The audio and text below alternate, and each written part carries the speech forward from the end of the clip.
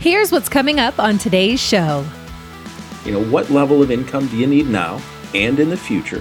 What resources do you have now and expected in the future to be able to generate income since you're consciously accepting less of a lifetime Social Security benefit?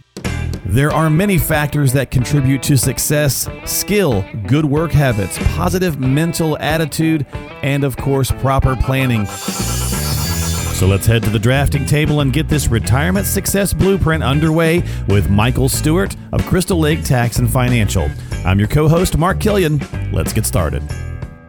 Hey everybody, welcome into another edition of the podcast. It's Retirement Success Blueprint with Michael Stewart from Crystal Lake Tax and Financial, here to talk top Social Security myths. We're actually going to break this into two podcasts. Over the next two sessions, we're going to go the first 5 this go around, and then we're going to tackle the second 5. So if you haven't done so yet, consider subscribing to the podcast on Apple, Google, Spotify, so you can catch past episodes as well as all future episodes.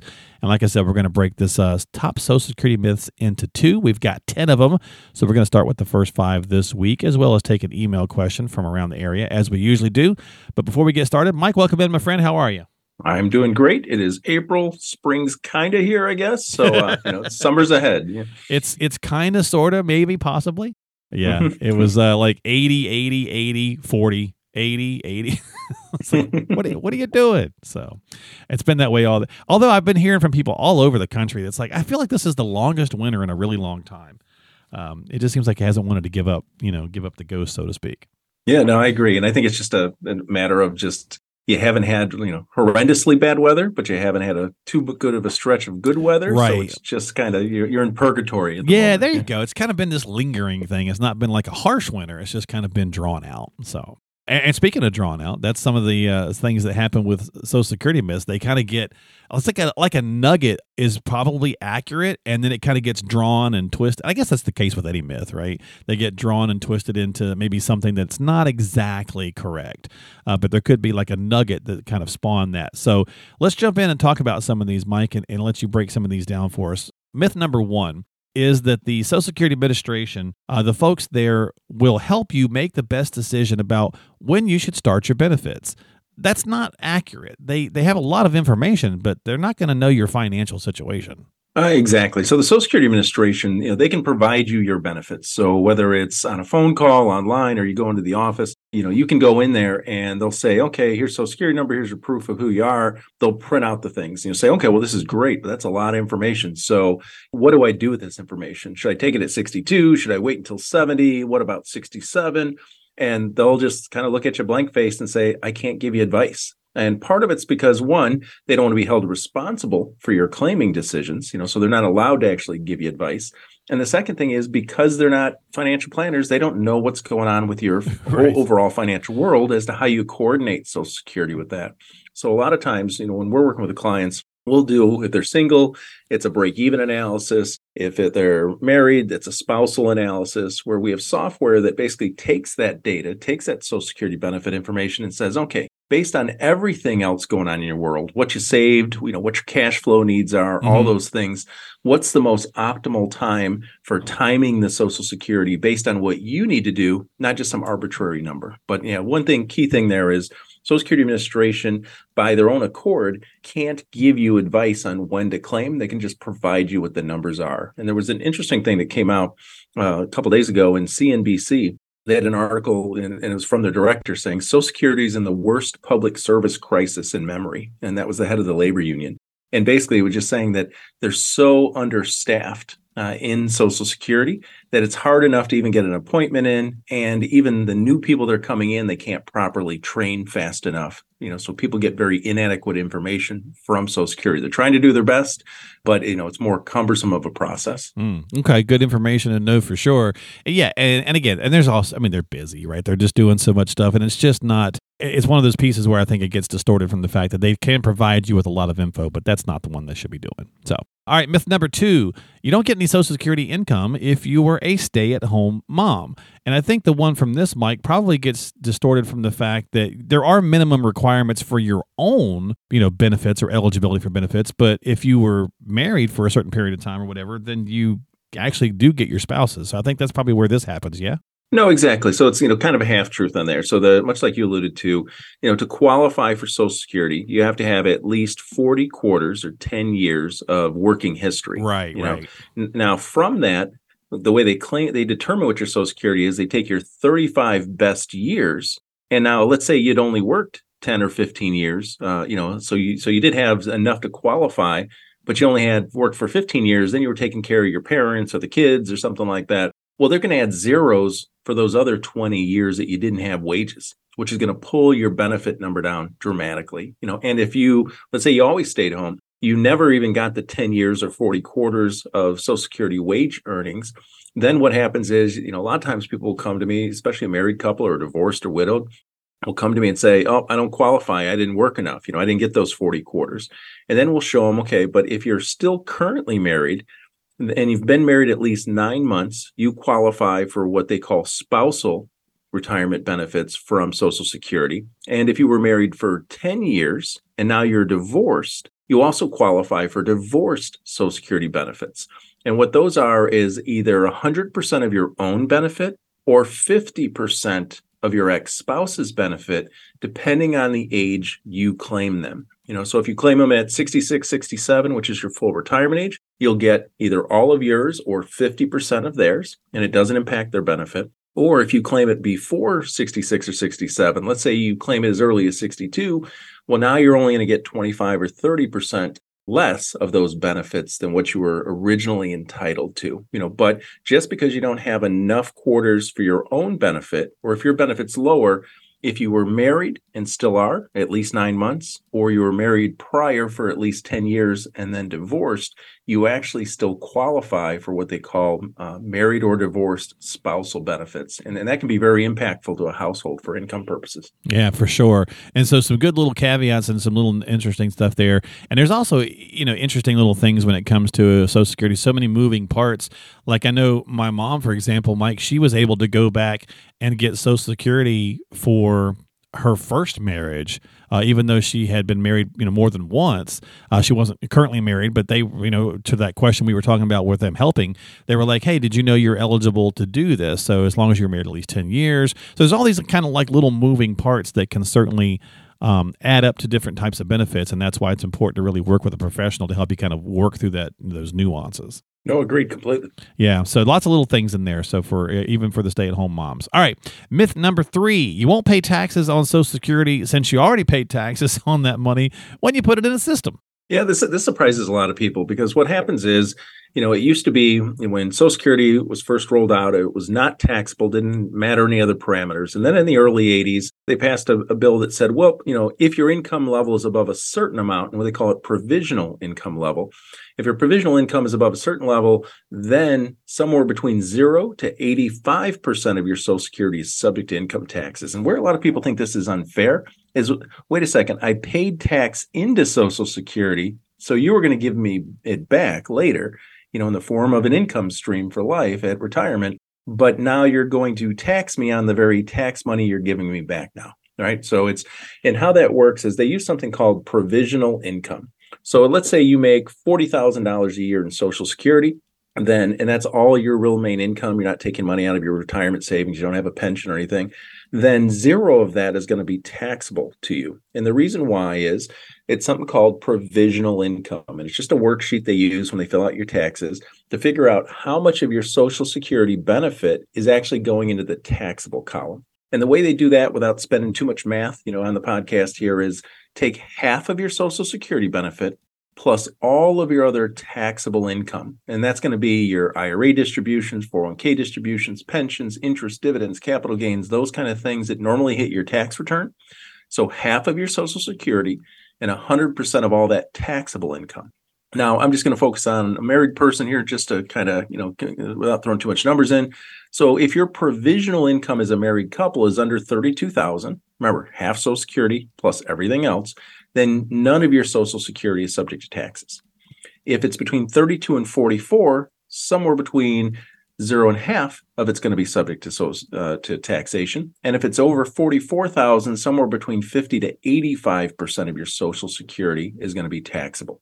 And this is why when we do a lot of the proactive tax planning, Roth conversion strategies, these kind of things, It's taking into effect of if we do this in advance of Social Security, by the time we get to claim Social Security, even though we get all the income off the tax-free accounts like the Roth IRAs and that, it now no longer impacts our Social Security taxation. So there's all these little tax nuances you need to be aware of. It's not just as easy as, hey, I didn't pay tax on this money. Do I pay tax on it? And, do I pay tax now because I paid into Social Security?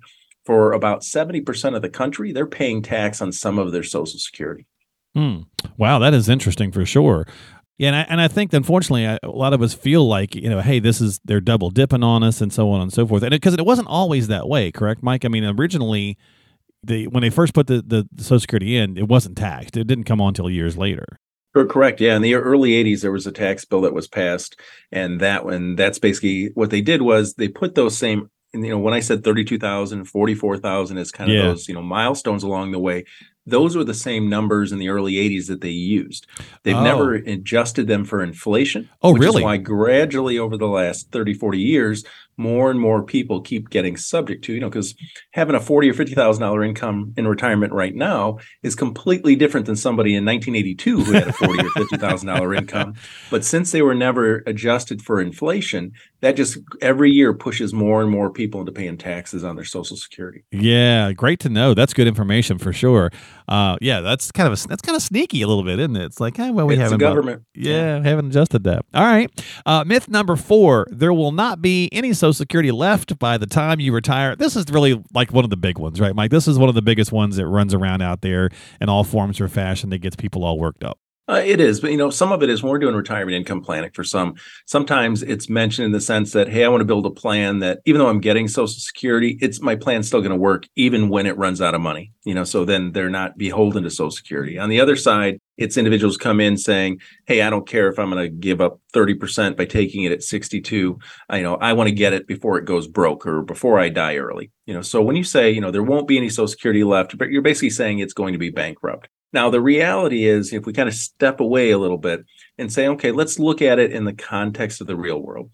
So one, what we tell clients is if you're within about 20 years of retirement, you really don't have to worry about your Social Security benefit not being there, or if you're already claiming. And the reason why is there's very small tweaks that they could make, which is, right now you pay 6.2% of your paycheck goes to Social Security. Your employer matches another 6.2. So 12.4 is now going to, on your behalf, half employer, half you, to Social Security.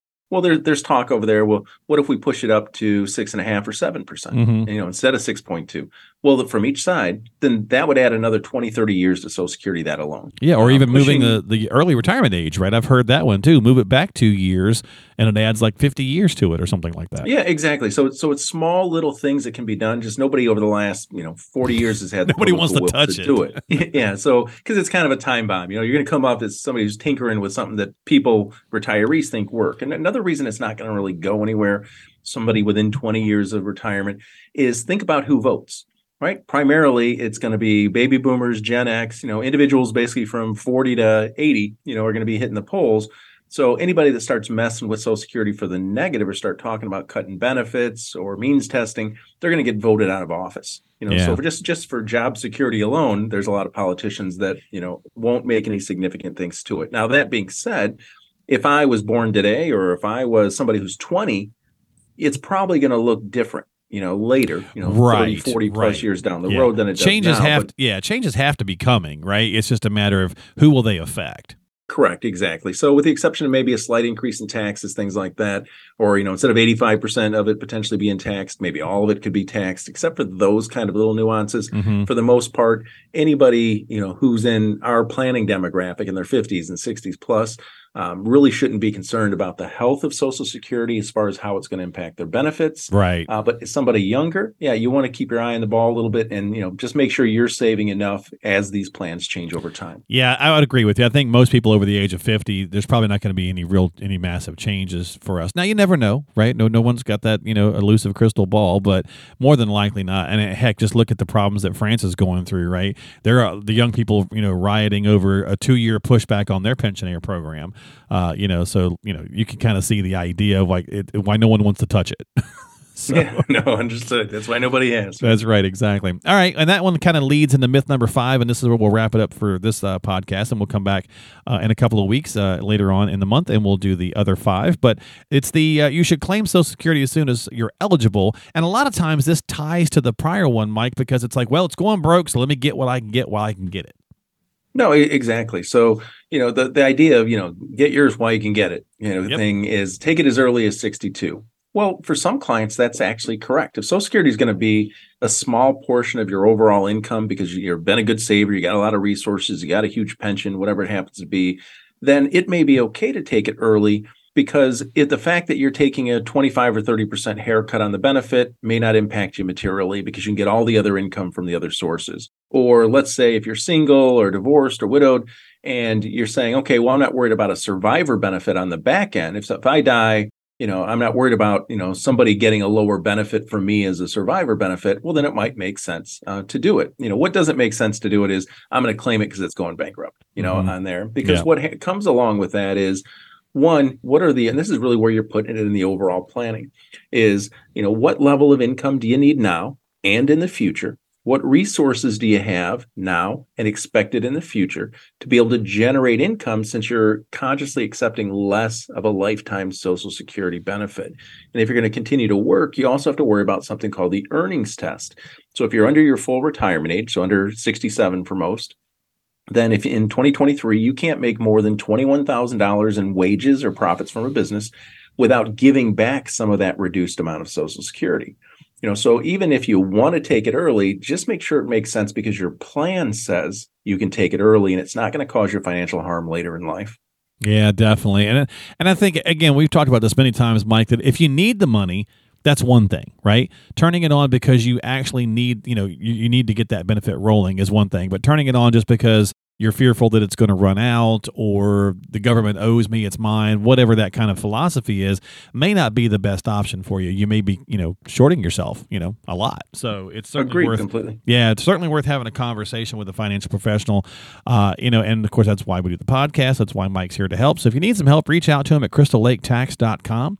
That's crystallaketax.com. Don't forget to subscribe to the podcast on whatever platform you like using. Find us on Apple, Google, Spotify, all those big things. Again, crystallaketax.com. And of course, you can schedule some time there and drop an email to the show or to Mike and his team as well. And that's what we're going to do as we wrap up the podcast this week with Toby in the Des Plaines area. He says, Mike, I'm retiring in about 5 years and I'm currently maxing out the 401k, but not adding any other savings. Should I be saving someplace else, even if that means putting a little bit less in the 401k?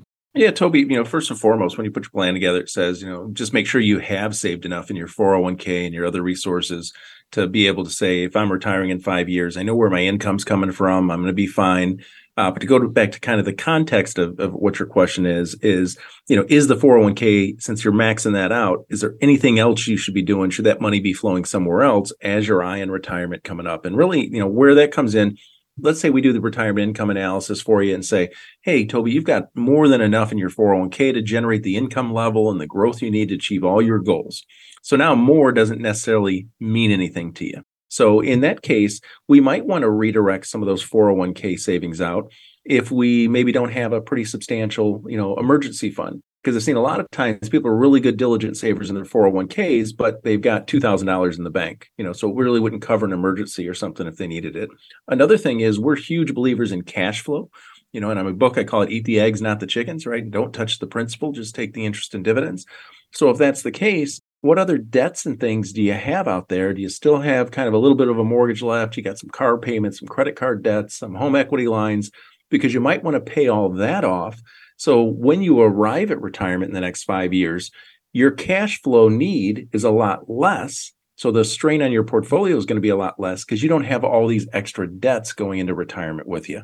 So Toby, what I would do is just do a full-blown retirement income plan for yourself and say, okay, here's the assets that I have. Here's the benefits that I'm eligible for. Is it going to work the way it's currently structured? And if it is, then you might be able to redirect some cash flow the other way. All right, great question. Thank you so much for listening to the podcast. Thanks for hanging out with us here as we talk about top Social Security myths. Again, we have 10 of them. We did 5 this week, and on the next session, we'll do the other 5. So make sure you tune in to the Retirement Success Blueprint with Michael Stewart, founder at Crystal Lake Tax and Financial. Again, find them online at crystallaketax.com. That's crystallaketax.com. We'll see you next time.